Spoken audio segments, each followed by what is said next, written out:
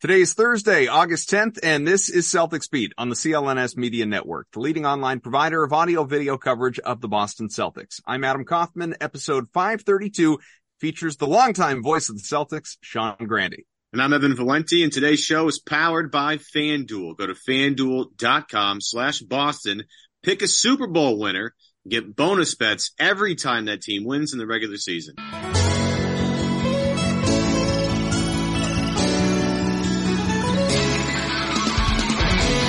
What's up, everyone? New Celtics Beat. We have the preseason schedule. That's fun. We can review that a little bit later on. Still waiting, of course, for the regular season schedule. But there's news concerning the Celtics, both as it relates to the team and its players. There's some drama around Kristaps Porzingis, who you may know has a nice fat new deal and possibly a foot injury. So we'll get there.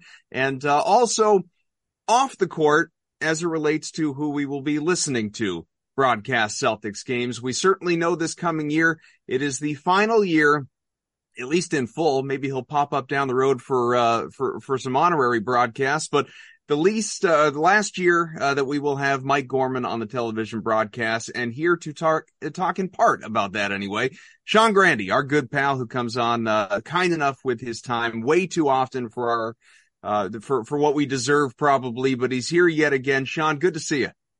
I'm more interested in the fact that you guys had this FanDuel thing going for a while. You were at the forefront. You were at the cutting edge of the now multi-billion-dollar gambling and broadcasting tie-in, as we've all learned to tiptoe. Man, is that ever dominating the headlines this week? You would think being at the forefront, the checks would be bigger. You would think, right? But yet, listen, the first one through the wall, right? It's always, right. It's always the one that has to suffer. Is always the one that has to, help pave the way. So, in the spirit of sports betting, obviously, I don't think there are any lines out for, favorites or long odds to replace Mike Gorman on the television broadcast. But frankly, Sean, and I don't know if this is, how heavily this is hit you from friends and colleagues and fans on Twitter and all of that. The question that I get more frequently is not who's going to replace Mike Gorman on the television side. It's who's going to replace Sean Grande on the radio side, because it seems like a foregone conclusion that you're going to go over there. You already obviously are a contributor to the television side. You do X number of games a year. You have for years, as you and Mike have kind of split time as he has traveled less and kind of going back to COVID hitting and schedules getting wonky for you guys and everybody. You always tell us nothing's off limits, which I appreciate. So tell us, where do we stand? Are you the next TV voice of the Boston Celtics? Well, I think I don't want to wet blanket anything. I'll say to you what I'm going to be saying to everybody and what I've been saying to everybody, which is I really think this year should be about Mike. I think this is Mike's last go. This is Mike's last run. He's been here for 40 years, and I think that's what this year should be about. Obviously, as you know, I don't want to get into all the inside baseball nonsense. There's complication that is created when Mike misses games, and then I slide here, and then John Wallach, who's on with Toucher and Rich on 98.5. All of it is it's a complication. So to me, the whole thing has been about 2024. Mike, sort of made his announcement. For those of us on the inside, I don't think anybody was surprised. It's sort of what we've been expecting for several years, that it was going to be 2024. So to me, it's a 2024 question. I think you guys know, as everybody knows, how much I've enjoyed the last couple of years. Particularly last season was my favorite year of the 22 I've done with the Celtics, and maybe my 25 in the NBA. Last year was my personal favorite because I got to do both. I got to work on both sides, and I got to be with Scal and with Eddie House and with Abby and with Paul Lucy and Jim Edmonds, who are two names behind the scenes who you don't know, but they've affected your life as Celtics fans far more than you realize, because they've been the producer and director of the television side for a quarter century. And then I was able to slide over and keep the thing going with Max, as you and I, the three of us have discussed. What made last year kind of fun was Max and I were a little fresher together because we weren't doing all 82. So I do a couple of games on TV and then come back, and it was a little more special. Plus, again, as we've discussed, the other side of this is NBA television. You're not doing the best games. in the regular season and you're not doing the playoffs. So therein lies, to me, that's why last year was awesome too, because when it was done and we filled the gap on the TV side, and I think it created, I guess the point is that it created different radio broadcasts, different energy there. And I think the number one piece of feedback I got last year was how it was a different energy on the TV side. And that was great too. It just was sort of an influx, and it was almost to me, it was like the perfect scenario. So what happens in 2024 happens in 2024. But I think what we learned last year is what we've known all along, which is that we're just one big team. And I think all of us, all the names I just mentioned, Max included, we're all interchangeable and could all plug in anywhere. To your point, as far as like the whole Celtics beat on the forefront thing, and obviously it's kind of a joke, but with Mike Gorman, I mean, he said 2 years ago what his timeline was going to be on this podcast before it started. So he has been, to your, as you said, like he's been pretty upfront about what he's been thinking over these years, and it's played out here to him making that announcement with NBC Sports Boston, really The Athletic before that. I guess asking you to forecast how you think it plays out. And I'm not talking about who does what. I'm talking about, do you think the desire is we're going to have one TV voice, we're going to have one radio voice, versus what it's been the last couple of years where, as you said, schedules have, caused you to do this or Wallach to slide in here and so on and so forth? I don't know.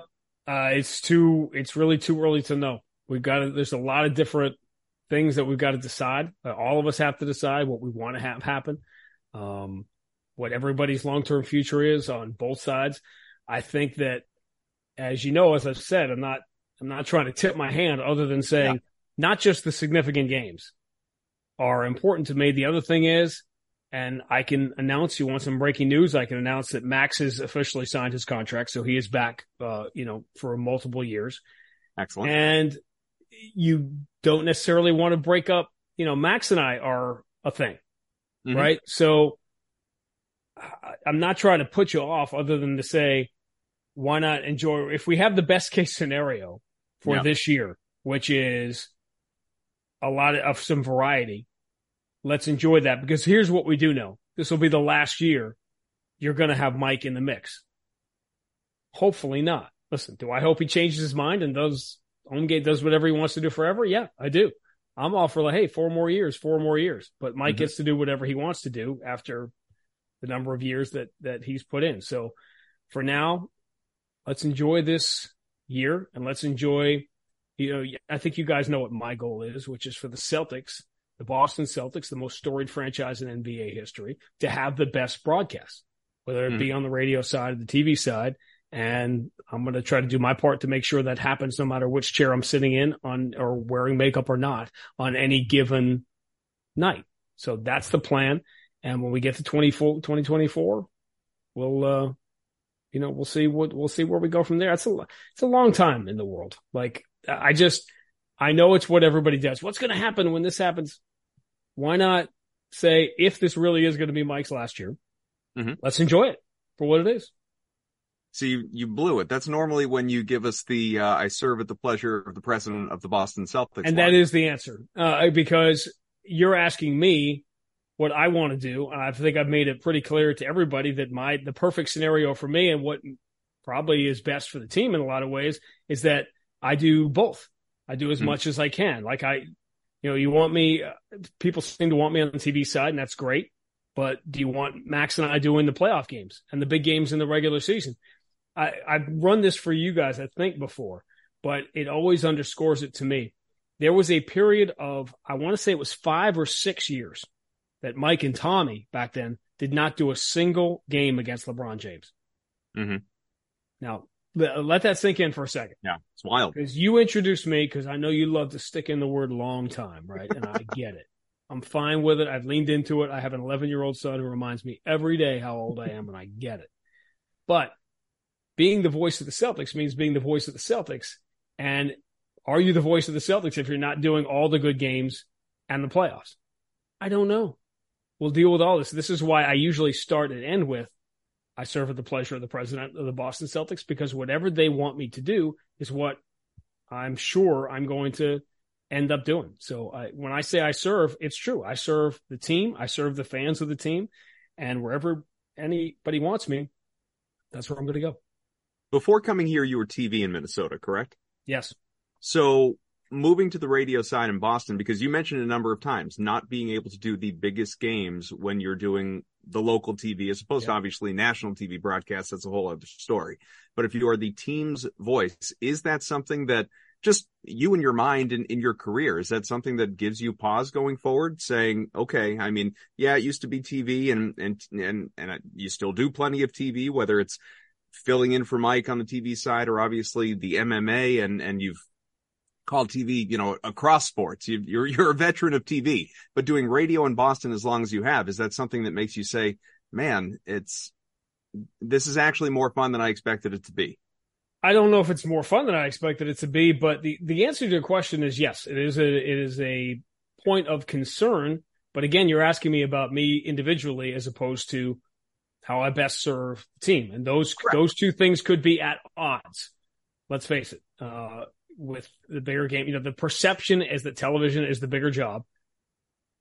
Depends on what you consider to be A, the voice of the Celtics, and B, what is the most important element of being a team's broadcaster. To me, that's calling as many games as you can. All the above. I think it was my second year in Minnesota. We didn't do the last game. I remember that feeling. I remember being at the game at Target Center. It was on NBC. It was probably a Bob Costas broadcast in 2000. And it was a strange feeling of no closure when you're with a team from the start of training camp and, you just get kicked off. Listen, I've had this conversation, as you can imagine, with many, many people inside the industry. And maybe the most interesting one was Gary Cohen of the Mets, who had this exact same decision to make a few years ago when he went from radio to TV, and suddenly you're not doing the postseason. And again, it's perception, reality. Does when it comes to doing TV or radio, does 30-year-old Grande and 50-year-old Grande have two different answers to that? Probably. Again, it isn't, of course it's been there, done that with all this stuff. If you're me, you just want to do as much as you can and have the variety. And it was, as I told you, not only was it fun doing a game with Scal and Abby one night on television and then doing a game with Max on radio the next night. That's not easy. That's two very different jobs. If you know those guys, and the way they approach their jobs and the way they cover the league and the way they handle it and the approach they come from, plus the format that you're calling play by play. I love the challenge of that. That was, it was complicated. It was challenging in a job that, when you've been doing it for a long time, Max and I have our thing. We can show up and do what we do together. So there's a lot of different elements. Again, you're asking me individually, and if it sounds like I'm hemming and hawing, it's because, again, I serve the fans and the team, and whatever makes the most sense is going to make the most sense. But I just hate the idea of the conversation about 2024 coming in front of, hey, Mike's been doing this for 43 years. 43? That sounds right to me. 81, I think, was the first year. And again, Mike only did the first 20 years. Mike was just doing the home games it's funny, that's kind of come full circle, but he had different, iterations of this job in his time as well. So I just don't want 2024 to overcome this coming season when, for the people that love Mike Gorman, let's lean into it and enjoy the time we have. We were talking before we came on too, and you had mentioned that obviously there are some similarities in specific calls. People think got it. They think of Mike. They think of you. They think, and so you would mention that there's been a years long process of discovery to finally find out kind of how that all happened and how you guys overlapped a little bit. I remember this is a conversation of many, many, like, I don't want to say 1,000 pregame dinners with Mike, right? Like in media rooms around the NBA, but it feels like that after all those years. Tommy tended to dominate a lot of those conversations, which was awesome. But I remember when it first came up because we both do use it. And what was interesting to me was I didn't hear, because I mentioned Mike only did the games on cable. This is going to sound absolutely archaic, but when I was at BU in the early 90s, we didn't have cable. You didn't have cable. I know college students didn't have cable TV. Oh my God, that's so primitive. Yeah, well, there was no Starbucks either, right? When we were in college. So there was no cable TV. I didn't hear Mike until like mid-90s, like after I'm out of school. And I had already been doing basketball games at that point and had already been used, not like used it every time, but got it. To me, it has consonants. I don't want to get too far down this 500 level play-by-play class. It has consonants in it, so it's a stronger thing. There's always a big debate about, in hockey, do you say score or a goal? Because it is a goal. A goal is actually what's happened.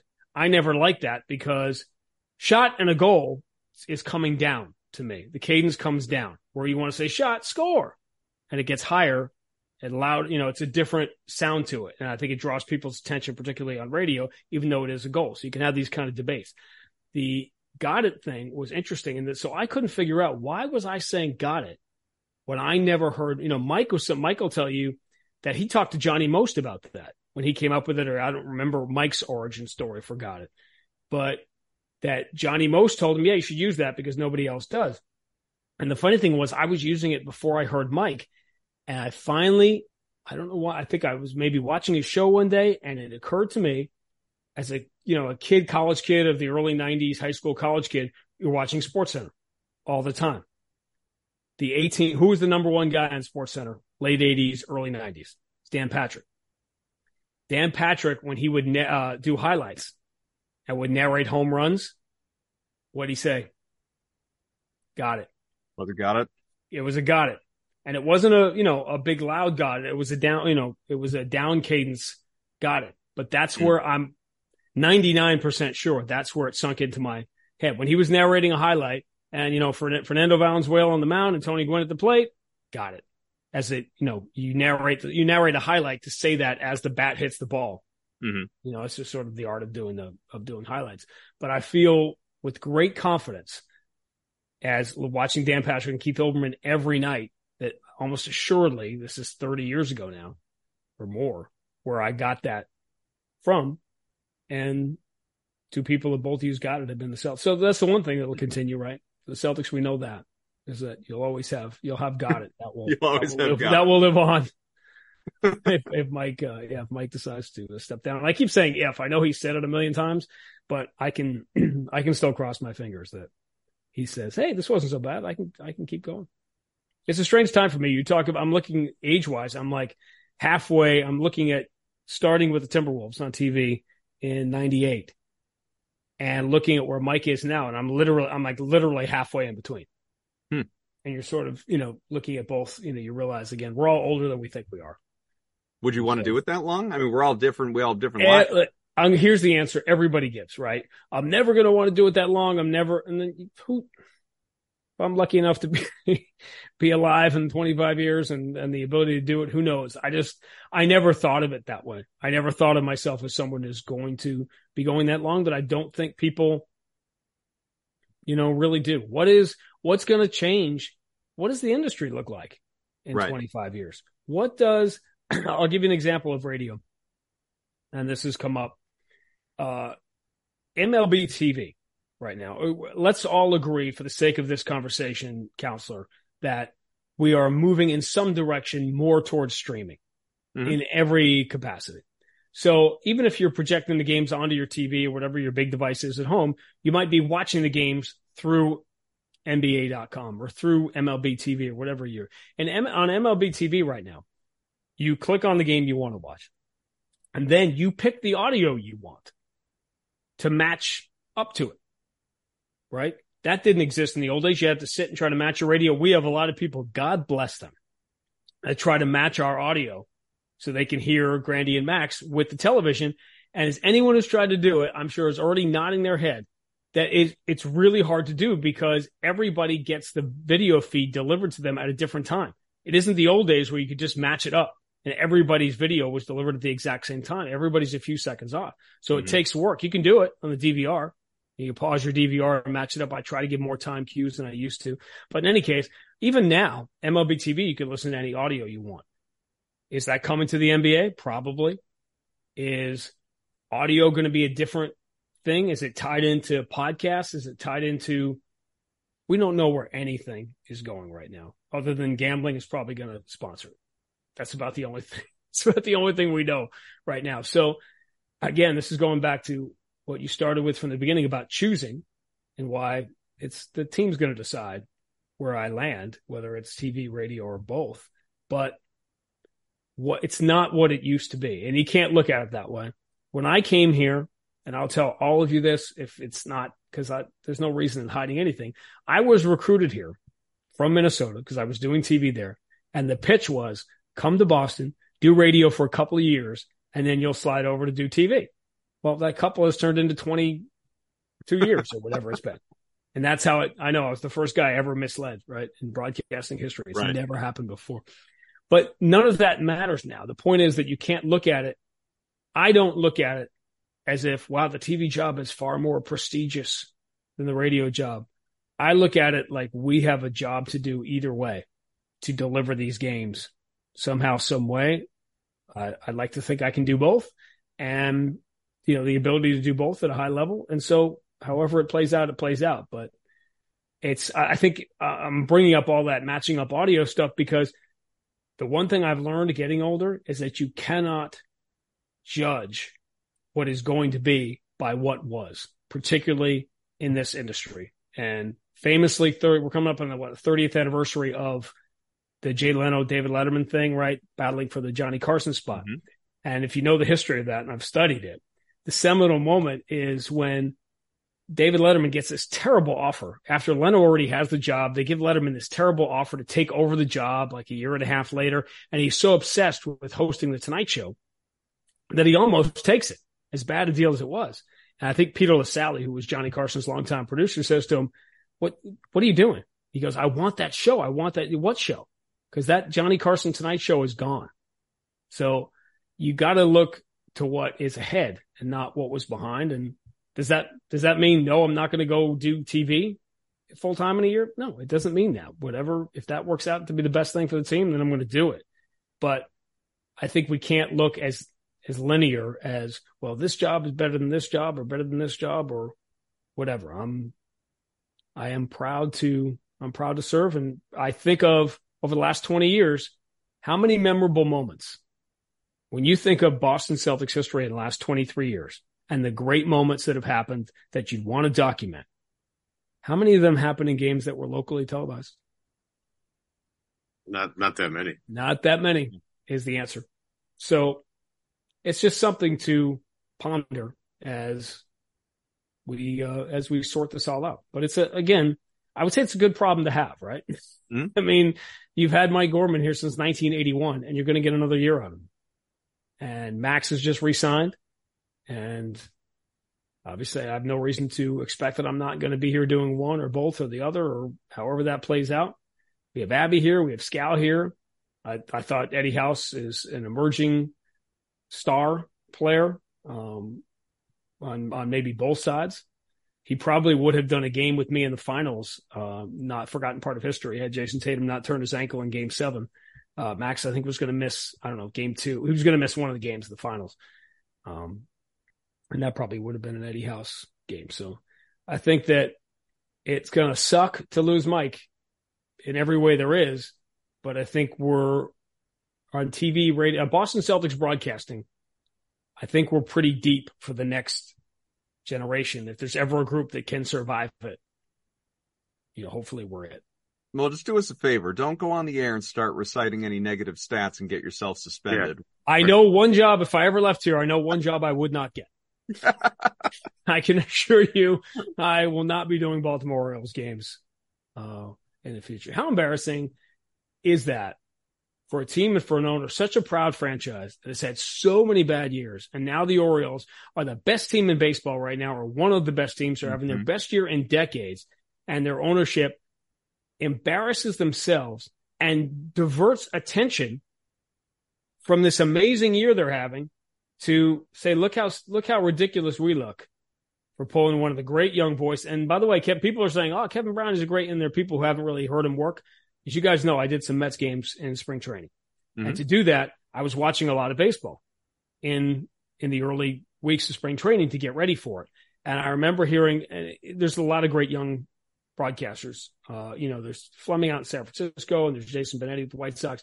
And I heard Kevin Brown do a game. I don't know if it was ESPN or an Orioles game. It doesn't matter. And I said, I better step my game up because, again, talking about how fast we get old, I was the young guy who was the next big thing. And now there's some serious high-level, 30-year-old younger guys out there. And Kevin Brown was absolutely one of them. So and now time goes by, right? And hopefully Kevin Brown will be remembered for something else. But now you've tagged him with this for no reason. This is going to be what a lot of people think of when they see him or hear him, and he never, ever should have had to go through it.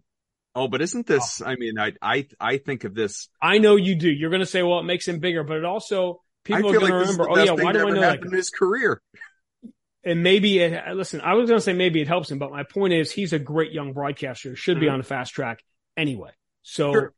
But now he's tagged with this. I think I'm putting myself in that spot 20 years ago that I would have been really upset if somebody had tagged me with that, that fans chant. That's not, I can assure you, we all have enormous egos. Okay. I get that, but that doesn't mean we want people chanting our name. If I'm Kevin Brown, I don't want Orioles fans chanting "Free Kevin Brown." It should be his ringtone. Well, again, right. Any publicity is bad, publicity. Yeah. So when Don Orsillo left the Red Sox and the players came out of the dugout, at the end, that's different. Sure. As far as being part of the story. But this is not the way you want to be part of the story. And it's you could say maybe it's going to help him.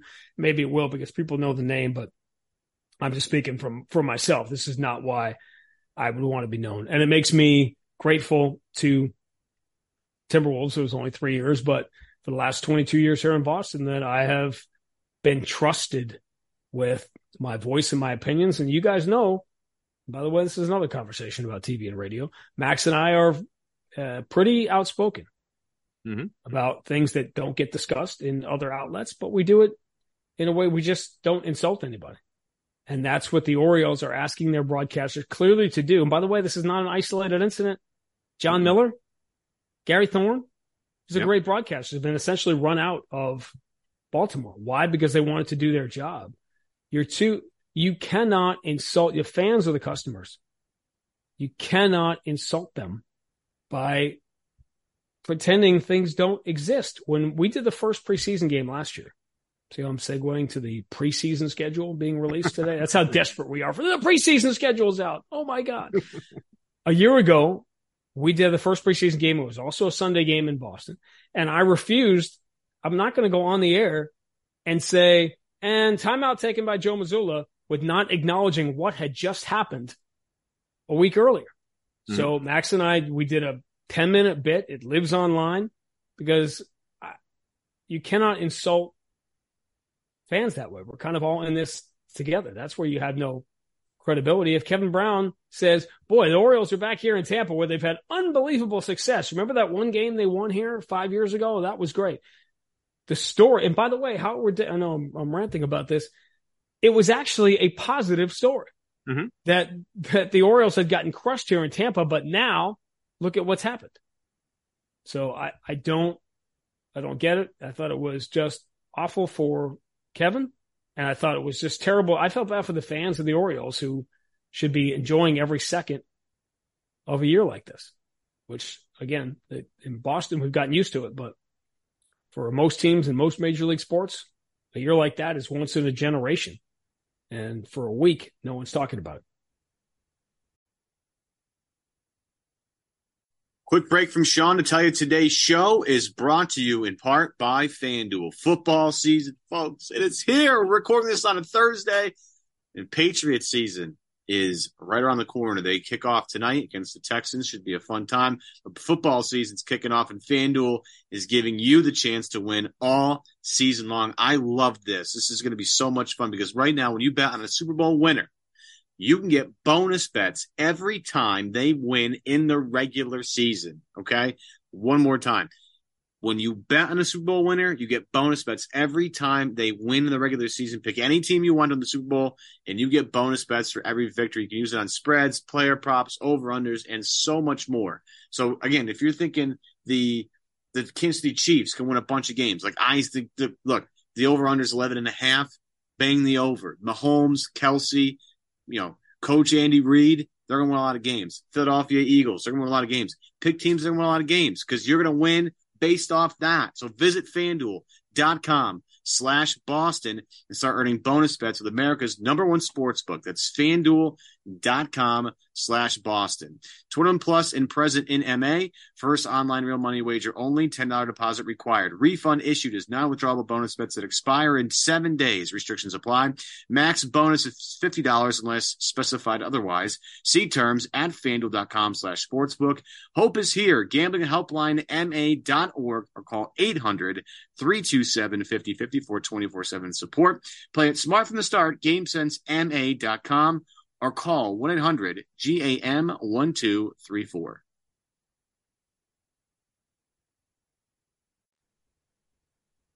Have you and KB are buddies? Have you reached out? No, I have not. I am happy for Kev, and just everybody seems to be throwing love Kevin's way. I mean, I've known him since we worked together in college. And when I saw the headline, I was like, there's absolutely no way Kevin Brown said anything that would get him suspended from television. Like, there's just no way. But I was like, I got to find out whatever this is. I got to hear it. I got to dissect it. I got to listen to it. And I just was like, yeah, it sounds about right for Kevin Brown. And the one thing I liked was, speaking of SNY, Gary Cohen did a little, couple of minutes on it. And Sean, you touched on it. You owe your fans the truth, right? You owe it to them. Now, will you dress it up a little bit sometimes to, when a guy's having a bad season and you got to, talk about it, it's just been a rough go for Alex Verdugo. It's just been kind of a rough patch. Although last night, nice job coming in clutch last night. But it's been a rough season for Alex. He's talked about how frustrated he is. And, there's been a lot of talk about, his, place in the team next year, but he's obviously working through some stuff to try and turn it around. That's really all. You don't have to go crazy here, but you can't not address the fact that he's not having a great season. Or in this case, again, it was a positive stat. You can't just neglect the fact that the Orioles have been great in Tampa for the past 5 years. Again, it highlights the fact that they're doing a great job this year. And it's just, to me, it's crazy. And it just, it oversteps a boundary, Sean. That's just, again, you owe it to everybody to paint narratives and tell stories. That's what this is. And to overstep your boundary to interfere with what Kevin's doing, I think is crazy. And I'm glad you experienced that. Let me phrase it like this, because this has become a broadcasting clinic anyway. The way I phrase it now is that you have to be bilingual, because the other 21 hours of the day, you are besieged with largely negative, often over the top, talking head conversation. And I'm not tearing that stuff down, because that stuff makes money. So I get it. But fans are hearing it, and they are deluged with it for 21 hours of the day. The trick is to understand what they have been hearing. You guys know there was a broadcast host who has now gone to another station, who was on directly before the Celtics games for several years on the current flagship station. Mm-hmm. Oftentimes, a Celtics game would begin seconds after a rant for the ages about how horrific the state of the Boston Celtics was. Now, you have to find the line. You have to know that your audience has been hearing that all day. So if you come out and say everything is sunny and happy and nothing to see here, please disperse, you sound like an idiot. If you continue some absurd rant about some nonsense, you also sound ridiculous. So it's called credibility. And that is the fact that fans, you guys know when Max and I come on the air, we're going to tell you the truth. Now, dressing it up is a way to phrase it. I think it all sounds dressed up after what you've heard the last 21 hours. So Mark Jackson just got let go by ESPN. And we were texting this week. I tweeted about it, and we were texting this week. And what I said to him was, I think what Mark does is so important. And I know if you don't like Mark Jackson, I get it. The internet does what the internet does. The internet has its favorites, and the people it doesn't like, I understand how all that works. But after the other 21 hours of the day being negative or heavy, or this guy doesn't like that guy, or James Harden wants to get traded, all the other stuff that is not the game, Mark Jackson would come on and celebrate the game. That's what Max and I are trying to do. When you call the game, you should be celebrating the game. You should be enjoying the fact that for 3 hours we're at a game. And you know what? Verdugo has had ups and downs. But overall, to me, if I were calling Red Sox games this year, I'm enjoying this team. It is a scrappy insurgency in a lot of ways that has overachieved what a lot of people thought. This is a bad time to talk about it because they've had the bad August. We were talking 2 weeks earlier, you'd be saying they were the best team in baseball in July. So it's been fun to watch. There have been fun players to watch. The year that, clearly Casas is going to be something. I don't think anybody expected Duran to have the year that he's had. Yoshida's been competing for the batting title. There's a lot of stuff happening here, but in Boston, after the last 20 years, nobody cares about scrappy insurgencies, right? You got to compete for a championship or else. I get it. But you'd still be celebrating, to me, you still celebrate the game. And that is what I enjoyed about Mark Jackson. And it's what we try to do. You can celebrate the game without completely ignoring something, bad that has happened in a week. Listen, this year it's been, how long have we been talking? We haven't mentioned Marcus Smart yet. When we get the schedule, to me, the Marcus Smart thing isn't real until schedule comes out next week. And Memphis is on the schedule to come to Boston. Ime and Houston coming to Boston this year. On those nights, that's going to be the story. Gallinari, coming back to Boston, Gallinari story. He's going to have it hard not to circled think on of his Gallo, calendar. right, with the Porzingis injury, because that's almost exactly a year. But Hopefully Gallo doesn't get a tribute video. It'd just be him really well dressed walking into the arena. it really is. By the way, I mean, if you guys knew, I know you, to some degree, if you knew how much he just wanted to be a Boston Celtic, how much it mattered to him, it's really awful. Up a fan, Larry Bird, all of that. Terrible. It's, bad luck the way it worked out, on every level. But that's a shame that I know it's his birthday a couple of days ago. I know that because he wears the number 8.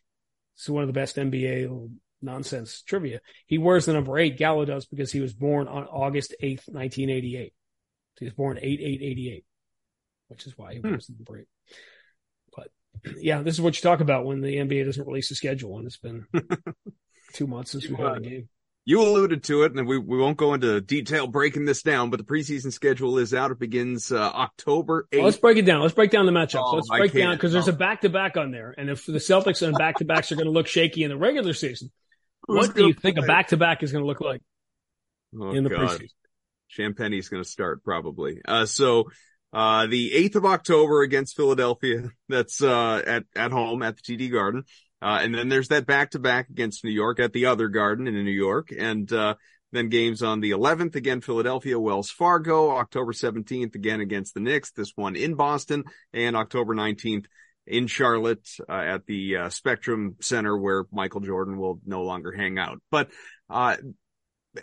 we've touched on it a couple of times. Let's actually talk about it. Is Kristaps Porzingis going to be available for any of these games? What do you make of these overseas reports of this foot injury, especially in the wake of what happened with Gallinari last year? Get used to it. This has been the Porzingis. This is the deal. You know what you're going to get. This has not been an 82 game guy. And that's part of why the Celtics have to be as deep as they are, because there are guys on this roster who are not going to be 82 game. I mean, everybody's not Derek White, right? And even Derek White's going to miss games this year. People are like, what do you mean Derek White's not playing? He's played 100 and something, games in a row.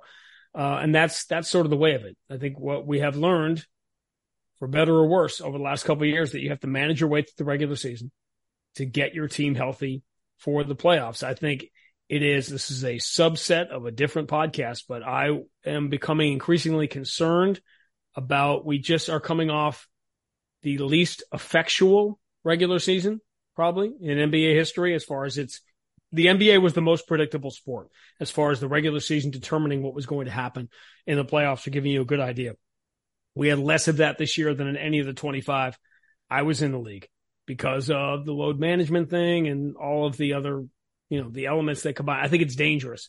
I don't think the NBA can ask for $600 billion in television rights and then have guys constantly sitting out. So I think it's a problem. It's one of the reasons that Scal and I separately, and then together, when we're together, have been campaigning so hard for the totals versus averages, because I think we have to change the way people think about player availability.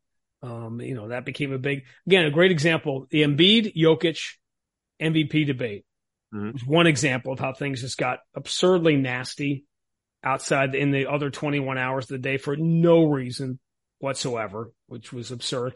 And then the whole people taking the scoring title thing so personally this year, when Jason Tatum led the league in scoring, Joel Embiid led the league in scoring per game, and Giannis led the league in scoring per minute.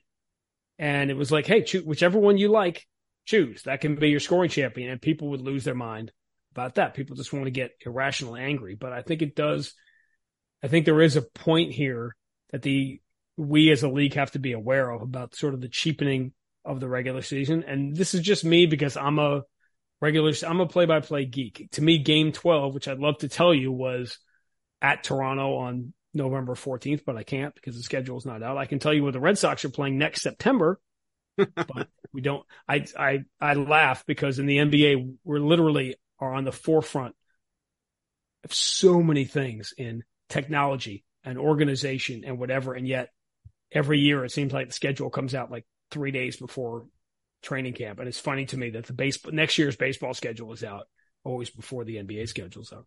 But I think it's a growing concern, the cheapening of the regular season, and the fact that we're talking about when you bring up Porzingis, how many games is he going to play? And then it's more like how many games does he need to play? And I remember this is where there was an eye-opening moment for me. If you guys remember at the start of last year, Jason Tatum played every game. The first, 15, 16 game. You can look it up. I remember we had a national game somewhere, and I remember talking to Doris. Doris was doing it, and we're just having our regular pregame conversation. And in it, she sort of said to me, like we all would, as a lot of people had asked me, when is he going to take a day off? Like, when is he going to miss a game? As if it was just a foregone conclusion. Like There was almost stress that he had not taken a day off yet. And boy, is that a 180 from the NBA I came into, a generation earlier where you were pressuring yourself to play every game. And again, that wasn't on Jason. That was just a conversation that came up. Man, he's played every game. He's a superstar player who's played every game. When is he going to take one off? Like that didn't used to happen. You didn't used to get that question. Well, he talked about that. He has that clip that circled online about how, and I don't know if this is how he actually feels versus him saying the right thing because he's on camera in front of kids, in front of people. But he did talk about, the people that, in a road game in Charlotte. I love how people love to use the road game in Charlotte as an example of I need to go out there and play tonight because there are fans in the arena that have my jersey on that came to see me play. And they spent good money. How many examples last season did we have? I think there was one, I want to say with Jimmy Butler, where somebody came from across from Europe to watch Jimmy Butler play. He didn't play that night, but he ended up hooking up with some sort of package. And I think he ended up coming to another game at some point. I don't know if Jason Tatum actually believes that or if he just said it purposefully, but I find it refreshing that this young 25-year-old superstar player, it's hard to take him off the court because he just doesn't want to miss playing. He loves playing basketball. He loves playing with his teammates. I find that extremely refreshing. It is. And he's old school. I think a lot of the guys are that way. And again, it's easy to villainize the medical staffs and the sports science. It's what the sports science says. So the teams have just invested. I don't know if you guys heard about this, but the Celtics recently gave Jaylen Brown the Supermax. I don't know if that got out or there was any discussion. Come on, it might have leaked. People aren't paying attention. The stories don't get much coverage. Off-season, But point is that if you're paying somebody $300 million as a random example for 5 years, you're going to listen to the sports scientists when they say he shouldn't play this second night of a back-to-back at Detroit, no matter how many kids have Jaylen Brown jerseys or not. And is that what a team should do to protect this investment? Yes. Is it good for the game? It's not. And I'm a big believer in that. I struggled, again, saying things that I would not have been able to say on an Orioles telecast. But when Jason missed the game against Orlando and then tweeted Instagram pictures from Deuce's birthday party, my thought was, well, there might have been a kid on his 5-year-old birthday party at the game that day that came to see Jason Tatum play. So listen, it's an impossible situation. You want everybody to play every game. Reducing the schedule, first of all, is never going to happen. That's not happening. So don't bother with that. And people, even if you reduce the schedule, from 80 to 60 games, they would just take more games out of Kawhi's, the number of games Kawhi would play. So it's not like they would say, oh, Kawhi's going to play every game because there's 60 instead of 82. That's not how it's going to work. So we have to continue to find the balance. And, the league is outrageously healthy. So it seems like a ridiculous conversation to have. I'd say in the grand scheme of things, this is all the sports science and load management. It's all still generally new, that it almost takes a generation of players to check the data, right? Like we don't have the sample size, but do you feel like, whether just in your opinion or the people you've talked to or gauging how the Celtics may feel about it, or however you want to answer this, but do you feel like this load management and guys not pressuring themselves to play every game? Cause I came up in the same NBA that you came up of for all intents and purposes of load management being like, it would be a joke back then versus what it's become now. Is it actually adding time onto guys' careers? Well, number one, I don't think we know yet, because a lot of the guys were relatively new in the load management era, and we're load managing guys that are in their mid-20s or late 20s or early 30s. We don't know 10 years from now. I see LeBron James out there. It looks like he could still play in the NFL, and he's, going to be 39 in December. That's one random example of a guy who's, just freakish in a lot of ways. But we just don't know yet what load management is going to look like down the road. But I can tell you this. You ever seen Kevin McHale walk lately? You ever seen some of the guys like that? It's so, and I'm making reference to an injury that Kevin McHale played through in 1987. And there's a price to pay. When you play in the NFL, there is a price to pay. If you're a boxer, if you're an MMA fighter, if you're a pro wrestler, there is a price to pay for treating your body a certain way when you're young that you don't feel when you're young. You feel it when you're older. So the load management studies are going to take decades. Again, I will be Mike's age by the time we have any real enough data, to see if load management really did extend careers. Chances are that it probably does. You could also argue that a guy's going to slip on a banana peel. He's going to slip on a banana peel, whether he's playing 50 games or 75. So, we don't know what we don't know, but it's not fair to ask ownership to pay somebody $300 million and then not listen to the doctors they are also paying and the sports scientists they are also paying, who have dedicated their lives to this research, who are saying, don't play Al Horford on the second night of back-to-back. You got to listen. I don't know. It's a problem without the only solution. I don't know if there's a solution. Do you mess with the schedule a little bit? Do you extend the season? Then they certainly have to put the schedule out earlier. Do you extend the season and make it, instead of a 24-week season, a 26 or a 27-week season? So maybe there are fewer games. Maybe there's fewer games earlier in the year. I think at some point you're going to try everything. I'm in favor. I'm a try everything person. Maybe that's why I like doing both TV and radio. Try everything. You want to do an in-season tournament? People that are, I almost said a word I shouldn't say. People that are kicking at the in-season tournament. Why? How does it adversely affect your life to try this in-season tournament? Maybe it'll be terrible and we won't do it anymore. Maybe it'll be great. Maybe it'll be fun. Try new stuff. The only one in the history of sports that I was against was, I think it was 40 years ago when they tried to do the game without broadcasters, the NFL game that they did. I think it was the Jets back in 1980. And luckily, thankfully for all of us who, need to feed our kids, that didn't work out. But you try everything, right? Like try everything and see what happens. So I'm in favor of, let's try extending the schedule. Let's try all these different things to get guys to play as many games as they can. And especially if that means changing averages to totals in the stats, so that maybe on these nights we're sitting guys for load management, maybe that's because you don't want them playing 35 minutes. Maybe they could play 15 minutes. They don't want to play 15 minutes because that affects their averages, and they're not going to they're not going to average 20 points a game if they're only playing 15 minutes 10 times a year. Well, so what? As I've said many times throughout the course of the last year, Aaron Judge did not break the Yankee record or lead the American League last year with .41 home runs per game. Right? I don't know how many home runs per game Hank Aaron or Barry Bonds hit. I don't know. I know the totals. I know the total body of work. And it's why, again, Jason Tatum led the league in scoring because he scored more points than anybody else last year. And that's how I have to start looking at things. And maybe that helps guys realize that you don't have to play 40 minutes. Play 10. And by the way, that creates a strategic.